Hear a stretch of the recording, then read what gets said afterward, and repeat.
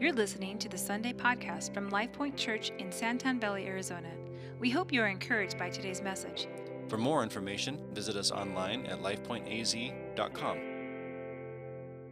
Good morning, LifePoint. How we doing? Yes, okay, good. There we go. Hey, glad you're with us. If you're joining us online, glad you're watching.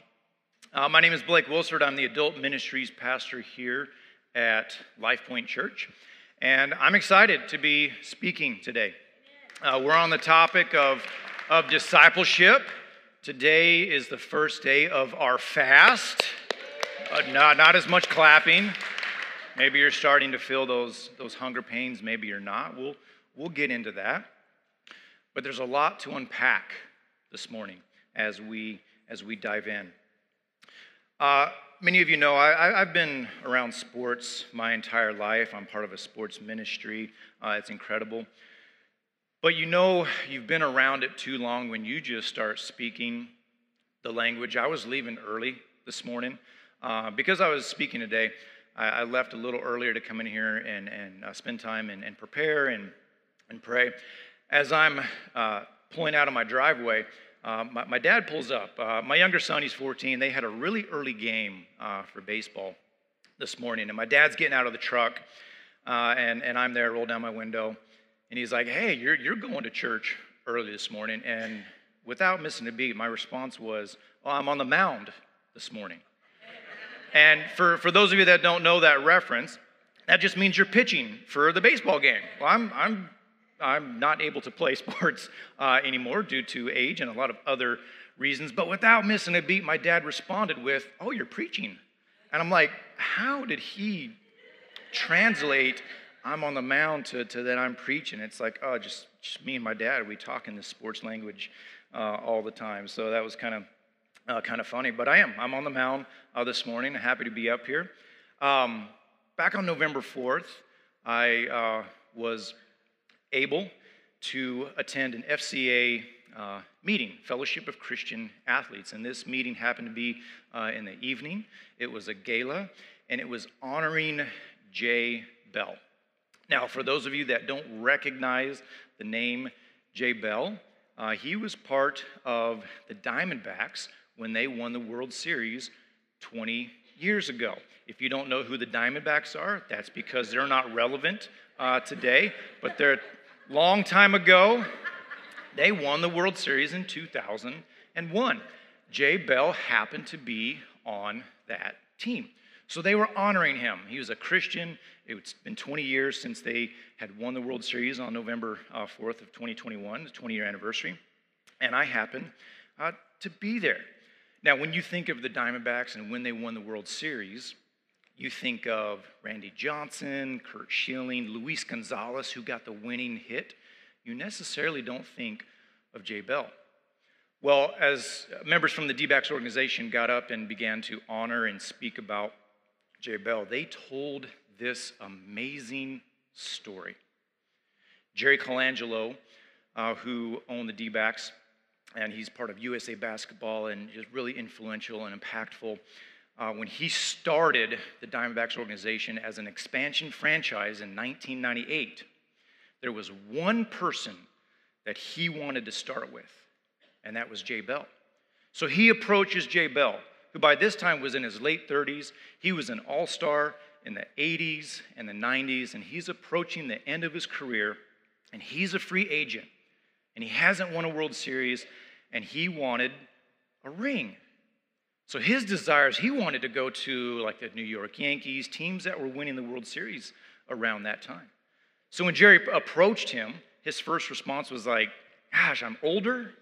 I don't know if I can do that. I don't know if I have the energy and the time to be able to be part of an expansion and lose all of the games. I don't know if I can do that.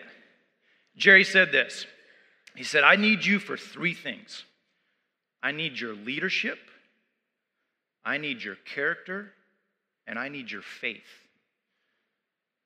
And Jay was taken back. He's like, okay. So he went to his circle of friends and family and people that he trusted, and he began to talk about it. He began to pray about it.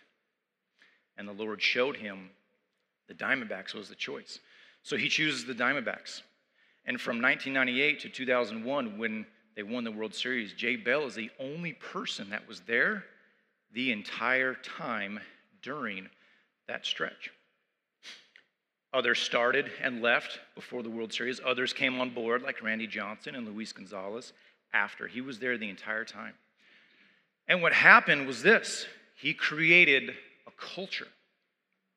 As people began to come onto the team, they came right into the system that Jay had built. And everyone was doing it the right way. And he led with his faith.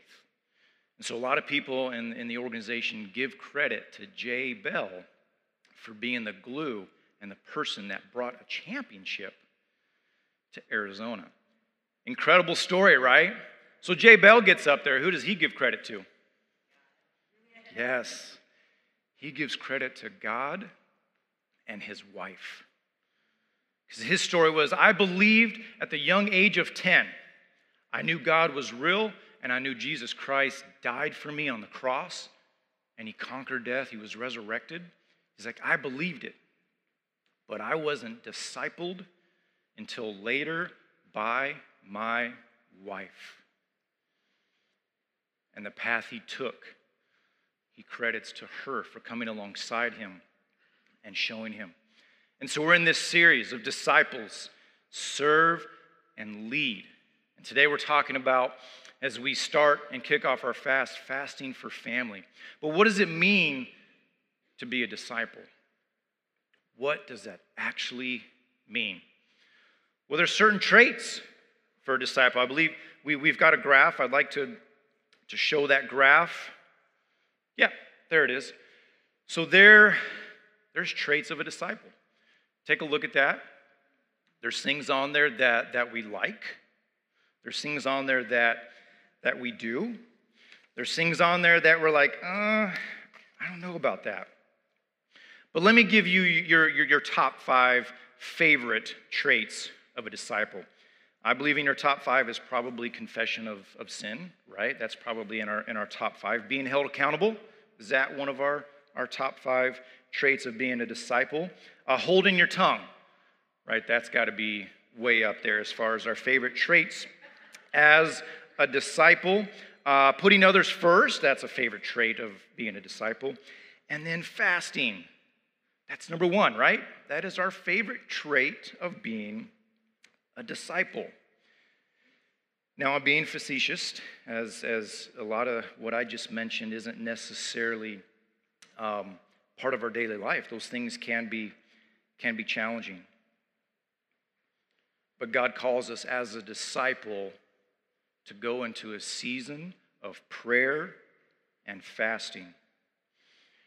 We're not going to spend a lot of time on discipleship. That'll be week 3 as we unpack and dive into what it really means to be a disciple. Today we're going to spend time in talking about fasting and who am I fasting for and in what am I fasting about and how can I lead and serve in that area. You might be sitting here and you've never fasted in your entire life. That's okay. That's okay. We can work through that this morning. Maybe you fasted before and you really didn't understand it. You just checked the box. God really didn't show you anything. Maybe you've been fasting for a long time and you know the power and the impact fasting can have on your life.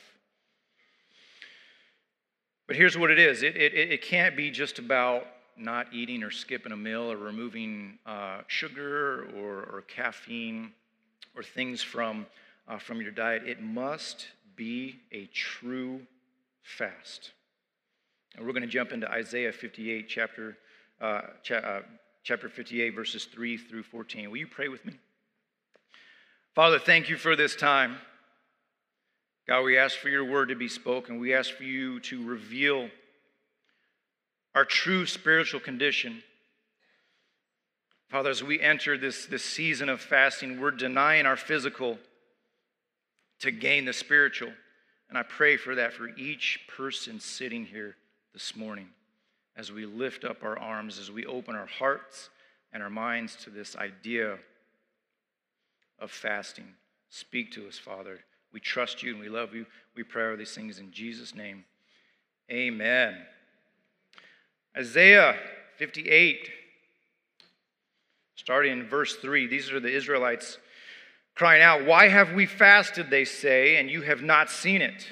Why have we humbled ourselves and you have not noticed?" They've been fasting. They're not hearing from God. They're checking the box. They're fasting. God's not answering. So here's the response. "Yet on the day of your fasting, you do as you please and exploit all your workers. Your fasting ends in quarreling and strife and in striking each other with wicked fists." I'm guilty of this, especially when I first started to fast, when that first became a spiritual discipline of mine. I fasted as I pleased. I fasted while I was busy with work and ministries. And I created an even busier schedule so it would take my mind off of the hunger pains. I would watch TV, I would nap, I would do all these different things. I would do as I pleased. I've actually had conversations with some of you, and I think many of you know the term hangry. You guys know that term? You get hungry, you get angry. Watch out for the people around you. That's funny how God mentions here your fasting ends where you are quarreling. You're bitter, you're angry. You're quick to lash out because you're hungry. That's what happens in our fast when we're emptying ourselves. The fast that we choose. God continues to say, "You cannot fast as you do today and expect your voice to be heard on high." So what you're doing right now, I hear you, but I don't hear you. Is this the kind of fast I have chosen? Only a day for a man to humble himself? Is it only for bowing one's head like a reed and for lying on sackcloth and ashes? Is this what you call a fast, a day acceptable to the Lord? Again, I've spent time when I began a fast where I'll bow my head like a reed and I'll pray for a little bit. Not a whole lot. A couple minutes of prayer, throw it out there. See, God, I'm fasting. I'm praying. It's funny, lying on sackcloth and ashes. There's times when I've been fasting and I look at that couch, I look at the bed, I'm like, oh, I've got a caffeine headache. I'm so hungry. I'm just going to nap. I'm just going to lie down. I've said my prayer. I'm hungry. Boom, I'm out. I'm taking a nap. That's not okay before the Lord. So God flips it. He says, is not this the kind of fasting I have chosen? To loose the chains of injustice, untie the cords of the yoke, to set the oppressed free, and break every yoke. The fast he has chosen for you. Do you not care about those that are oppressed, those that are less fortunate than you? Those that are just struggling with addiction and they can't break free from it? Those that are in environments of their unchoosing, that wasn't their choice? Break them free. Yesterday, our men went up to the San Carlos Reservation to continue the work, building homes and building a church, to get families into homes for safety. It's dark on the reservation, to build a church so Christ's message can be shared. That's the fast that he has chosen for us, for you to engage and participate and come alongside your family member that is struggling with addiction or with finances, job loss, tragedy. That's what he's chosen for us. Is it not to share your food with the hungry, to provide the poor wanderer with shelter, when you see the naked to clothe him, and not to turn away from your own flesh and blood? Now look at this. This is good. Because there's blessings in this fasting. To share your food, to clothe the naked, to provide shelter. Some of you are blessed in here. You've got food. Your fridge is full. You've got the ability to go to the grocery store and buy more groceries. You go into your closet and your first thought is, I need more space for my clothes and my shoes. Some of us are blessed. We've got the ability to share, to provide. And that's what God is asking. You don't have to give it all away. I'm not here to take it away. I'm just asking you to share. Not to turn away from our own flesh and blood. We're in times where it's really difficult and challenging with family. We just came out of a season of Thanksgiving and Christmas and the New Year. We saw people that we normally don't see and talk to. You start to hear their viewpoints, their beliefs, their stance on current hot buttons of the day, and you don't agree with them. Or you know about their situation. You know how they grew up, and you write off their addiction because of all the choices that they continue to make. I don't want to be a part of your life. Understand that's difficult, that's challenging, but God says we are not to turn away from those closest to us. So when you think about fasting for family, the American picture is mom and dad, 2.5 kids, right? But extends beyond that. It would be a narrow focus just to focus on flesh and blood. But that's where we start because that's really difficult to fast and lead and serve with those that are closest to us. But we're called to branch out to our neighbors, extended family, to our adoptive family, fellow brothers and sisters in Christ, and people of the same faith, as who we're called to fast for. Verse 8, then. Oh, I love the word then. Then, after you do all of these things, then your light will break forth like the dawn, and your healing will quickly appear. Then your righteousness will go before you, and the glory of the Lord will be your rear guard. Then you will call, and the Lord will answer. How beautiful is that? As you're putting others first, as you're fasting for others, God will heal you. His light will shine in front of you. His light will shine behind you. His glory will be all over you. And you will experience healing like you've never experienced before. So He'll take care of you during this fast. God knows your needs. He knows your desires. Then He will hear your voice as you cry out to the Lord, and He will answer your prayer. He will say as we continue on, "Here am I." Who wants to hear those three words from the Lord Almighty Himself when you cry out to Him? Here am I. If you do away with the yoke of oppression, with the pointing finger and malicious talk, as we continue to kill ourselves as Christians with friendly fire, in person, on social media, God says, do away with that. And if you spend yourselves in behalf of the hungry and satisfy the needs of the oppressed, then your light will rise in darkness. How beautiful would it be at your workplace, which might be dark, which might be hopeless, which might be oppressive, with certain policies and things that you don't agree with. How beautiful would it be for your light to shine and for people to come to you and say, what is up with you? What's going on with you? You are joyful, you are excited, and work is terrible. Why are you this way? You can look at one of those boxes on those traits and you can then share your testimony. As a disciple, you can share your faith.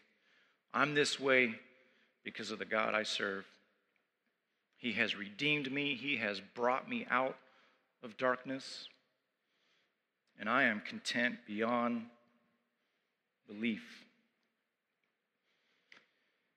And your night will become like the noonday. The Lord will guide you always. He will satisfy your needs in a sun-scorched land, he's talking about Arizona. He will strengthen your frame. You deny yourself food, he's going to make you stronger.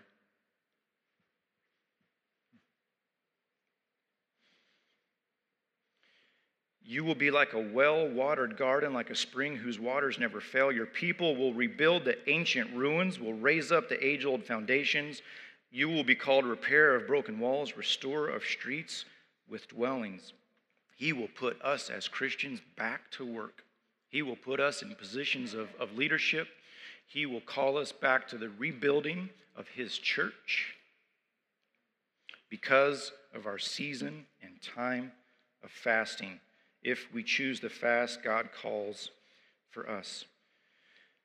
Verse 13, if you keep your feet from breaking the Sabbath and from doing as you please on my holy day, if you call the Sabbath a delight and the Lord's holy day honorable, and if you honor it by not going your own way and not doing as you please or speaking idle words, then you will find your joy in the Lord, and I will cause you to ride on the heights of the land and to feast on the inheritance of your father Jacob. The mouth of the Lord has spoken. Amen. So there's three things that we want to talk about this morning. Who am I fasting for? What am I fasting for? And how can I lead and serve after this time of season and fasting is over? As you spend time in prayer today, and as Pastor Nathan introduced fasting last week, maybe you took this last week to prepare, or you're starting today, start to think about and cry out to God, who? Who in my family do I need to fast for? Now, we're already fasting for ourselves, we're fasting for our spouses, we're fasting for our children, but ask God to reveal the names. The names of the family members, maybe who you've written off, you don't speak to, you don't agree with them. There's a lot going on right now. And there's members of your family who need help. There's an identity crisis with our young people. I've had so many conversations with a lot of you, with kids ages 12 to 20, and they're experiencing an identity crisis. I've got that in my own family, and it breaks my heart, and I'm so far removed from my nephew. I'm like, God, how? You've given me the who. I've written his name down. I know what I'm fasting for, but how? Write it down. This is my journal. It's pretty, it's beautiful, it's yellow and ugly. And here's why. I'm terrible at journaling. Many of you maybe are great at journaling and writing things down. I'm not, but God showed me 10 years ago when he showed me the spiritual discipline of fasting, you've got to write it down because there's so much power. There's so many things I've got to say to you. I had this ugly yellow notebook. Every time I open my backpack, I see it, and I'm like, I've got to write it down. I've got to write it down. And the beauty is when I go back to it, it is so refreshing to remember the things that God has shown me during my fast. Make a half page. Start to write down the names that God gives you. What am I fasting for? We're going to look at three passages of Scripture. First one is Daniel chapter 6, verses 18 through 24. I know what you're thinking, the Daniel fast. He denied himself choice food and just focused on vegetables and did that for a certain time period. And some of you might have chosen the Daniel fast to do during this time period. But you're wrong. We are not talking about the Daniel fast. King Darius fasted in concern for Daniel. Let's look at verses 18 through 24. Then the king returned to his palace and spent the night without eating and without any entertainment being brought to him. And he could not sleep. So look at that. So King Darius skipped dinner and he removed entertainment. So some of you I've been talking to, you're thinking about the ways you can deny yourself food, but you're also thinking about how you can remove social media. All of you should remove social media. A lot of you specifically should remove social media. And don't post pictures of food during this time of fasting. We'll get really angry.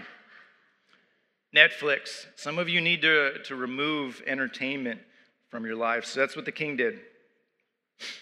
At the first light of dawn, the king got up and hurried to the lion's den. So that's where Daniel's at. The king himself, because of his decree and the manipulation of the high nobles, Daniel got thrown into the den.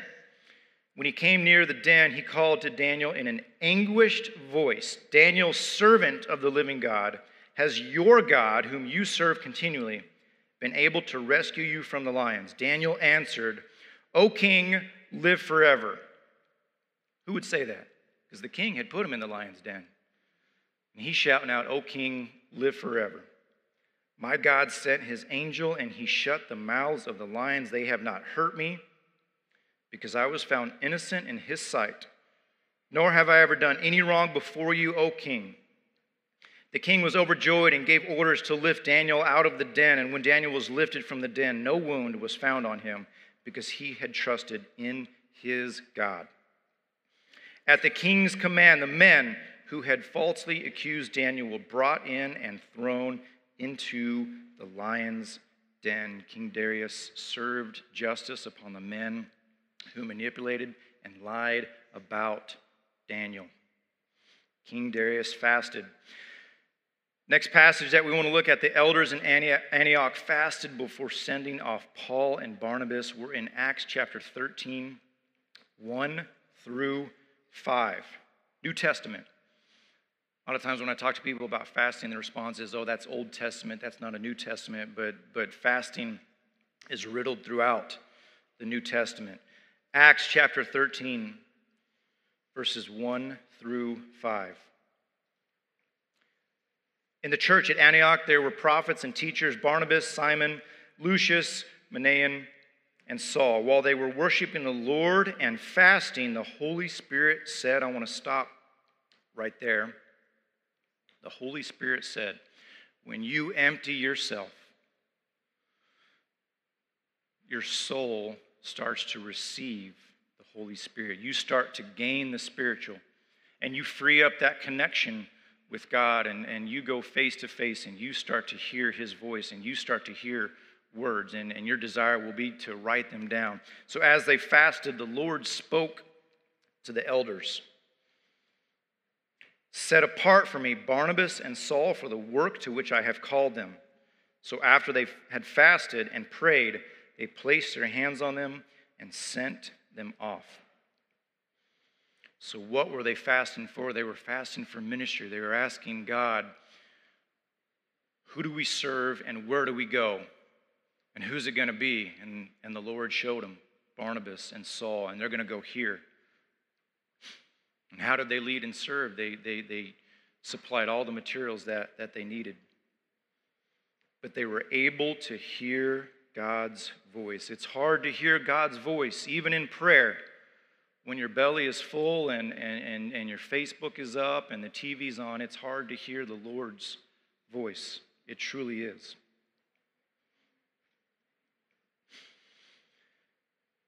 Esther chapter 4, verses 13 through 16, we're going to look at another passage where this beautiful story of fasting. Esther chapter 4, verses 13 through 16. When Esther's words were reported to Mordecai, he sent back this answer: Do you not think that because you are in the king's house, you alone of all the Jews will escape? For if you remain silent at this time, relief and deliverance for the Jews will arise from another place. But you and your father's family will perish. And who knows but that you have come to royal position for such a time as this. We'll talk about Esther's backstory here in just a moment, as how she got to that royal position. Then Esther sent this reply to Mordecai: Go, gather together all the Jews who are in Susa and fast for me. Do not eat or drink for 3 days, night or day. I and my maids will fast as you do.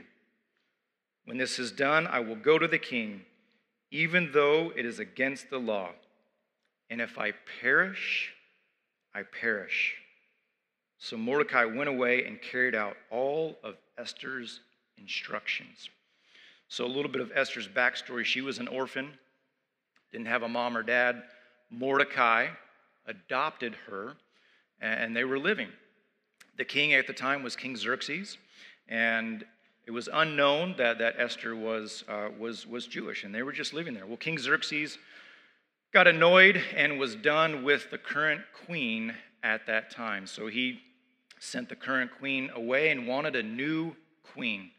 So he issued a decree for all of the beautiful women of the land to be brought before him so he could choose a new queen. Esther happened to be seen as one of those beautiful women, and she was brought before the king along with any others. She was chosen because of her beauty to be the next queen. Well, that sort of put her adoptive father into a place of relevance and being known and of importance, and Mordecai was a Jew. And King Xerxes also at the same time appointed Haman to be a high noble of the land. Well, Haman's desire was to be worshipped. And so he wanted people to bow to him and to worship him, and Mordecai would not. That made Haman a little upset. So Haman derived a plan, and that was to kill all of the Jews scattered throughout the land. So Haman went on to distribute and execute this plan. Mordecai got word, and now he feared, but he still would continue not to bow down to Haman. So he sent word to Esther. He said, "This is what's going to happen." Esther's response, as you saw, is, "You can only go before the king unless you've been summoned, and I have not been summoned. It's been 30 days since I've been summoned. But he might kill me." But in her concern for family, her Jewish people, she called for a fast for 3 days. And after that, she put her own life at risk. So what was she fasting for? The safety of her people. The amazing thing is after the fast, she approached the king. The king welcomed her. The king was troubled about what to do because he had high regard for Haman, who had this plan to execute and kill all of the Jewish people, but he trusted his new queen. So he went back to his quarters, and he had one of his servants bring to him the chronicles of his life. And in those chronicles, as they were being read to him, King Xerxes saw that there was a passage about Mordecai, the adoptive father, who's at the root of this entire problem. And in that passage, Mordecai had uncovered this conspiracy of two men that wanted to kill the king. And so now the king remembered, and he had favor for Mordecai. And because of Esther's fast, her people were saved. The importance of writing things down. When I go back to this and I remember, and it refreshes my soul, I can take action and I can move forward. And that's what King Xerxes saw due to the fasting of Esther. So you've written down the names of the people that you're fasting for, and you've gone before the Lord and said, "What am I fasting about for them?" Maybe it's obvious, maybe it's not. Ask God to reveal that and write down, what am I fasting for? We saw here it was for ministry, it was for safety.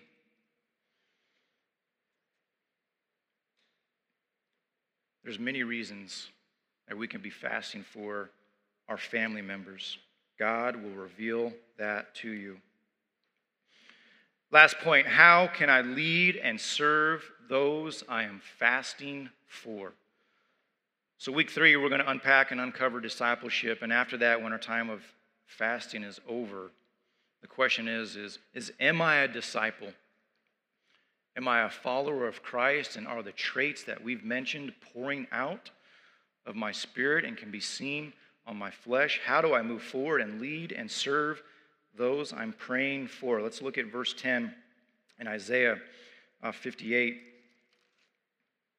"And if you spend yourselves in behalf of the hungry and satisfy the needs of the oppressed." spend yourself. What does that mean? That means offer yourself.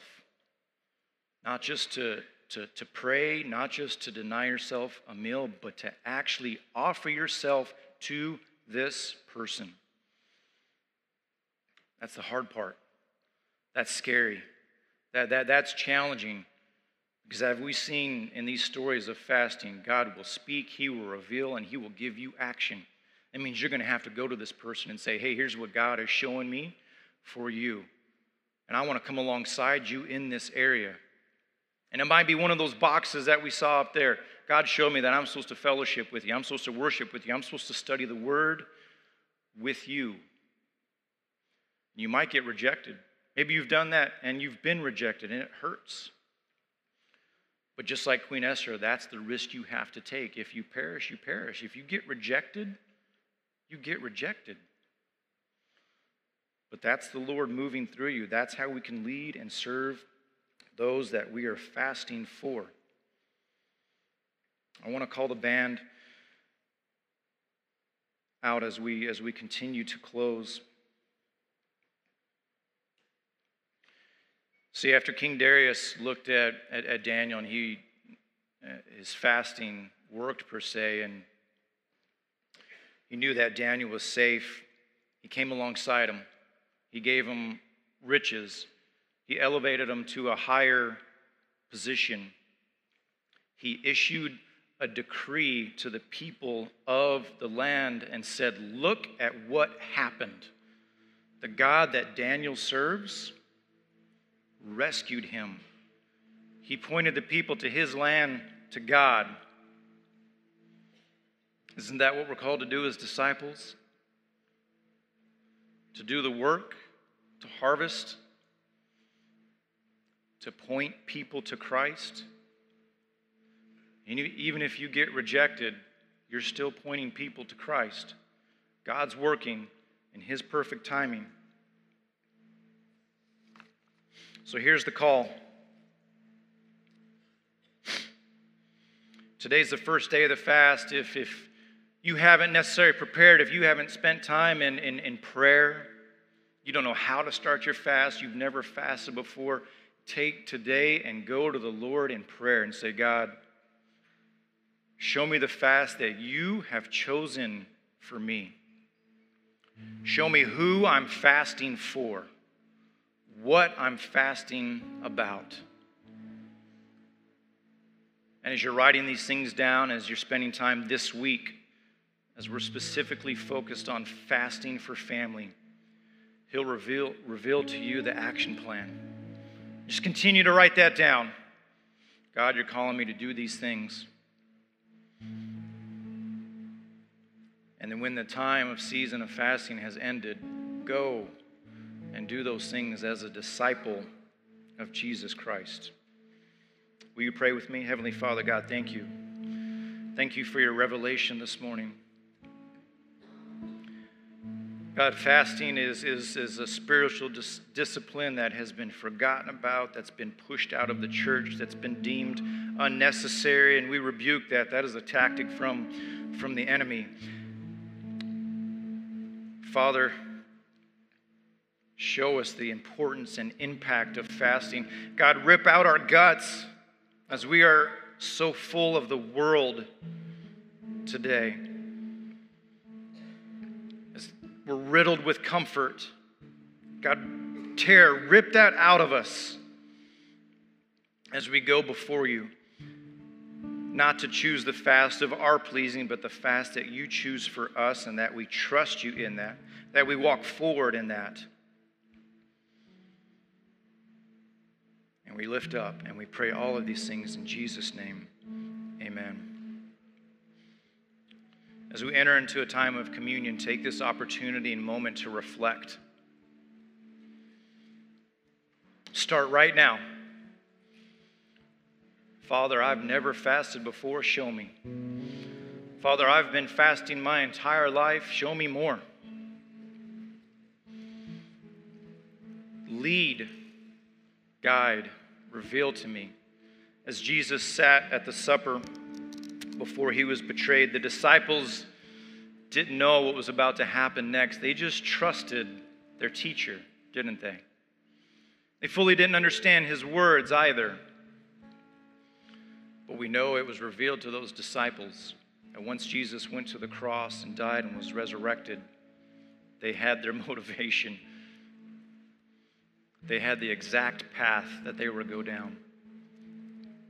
So as they sat there and Jesus took the bread and broke it, saying, "This is my body broken for you."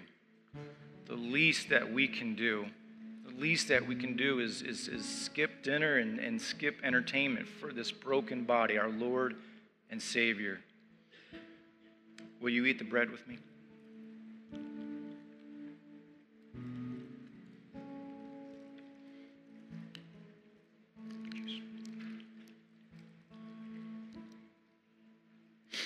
In the same way, Jesus took the cup and he said, "This is my blood poured out, spilled for you.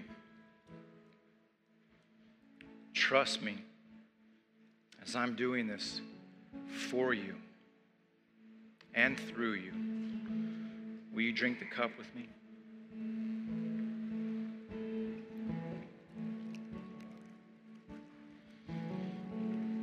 Heavenly Father, thank you for your word this morning.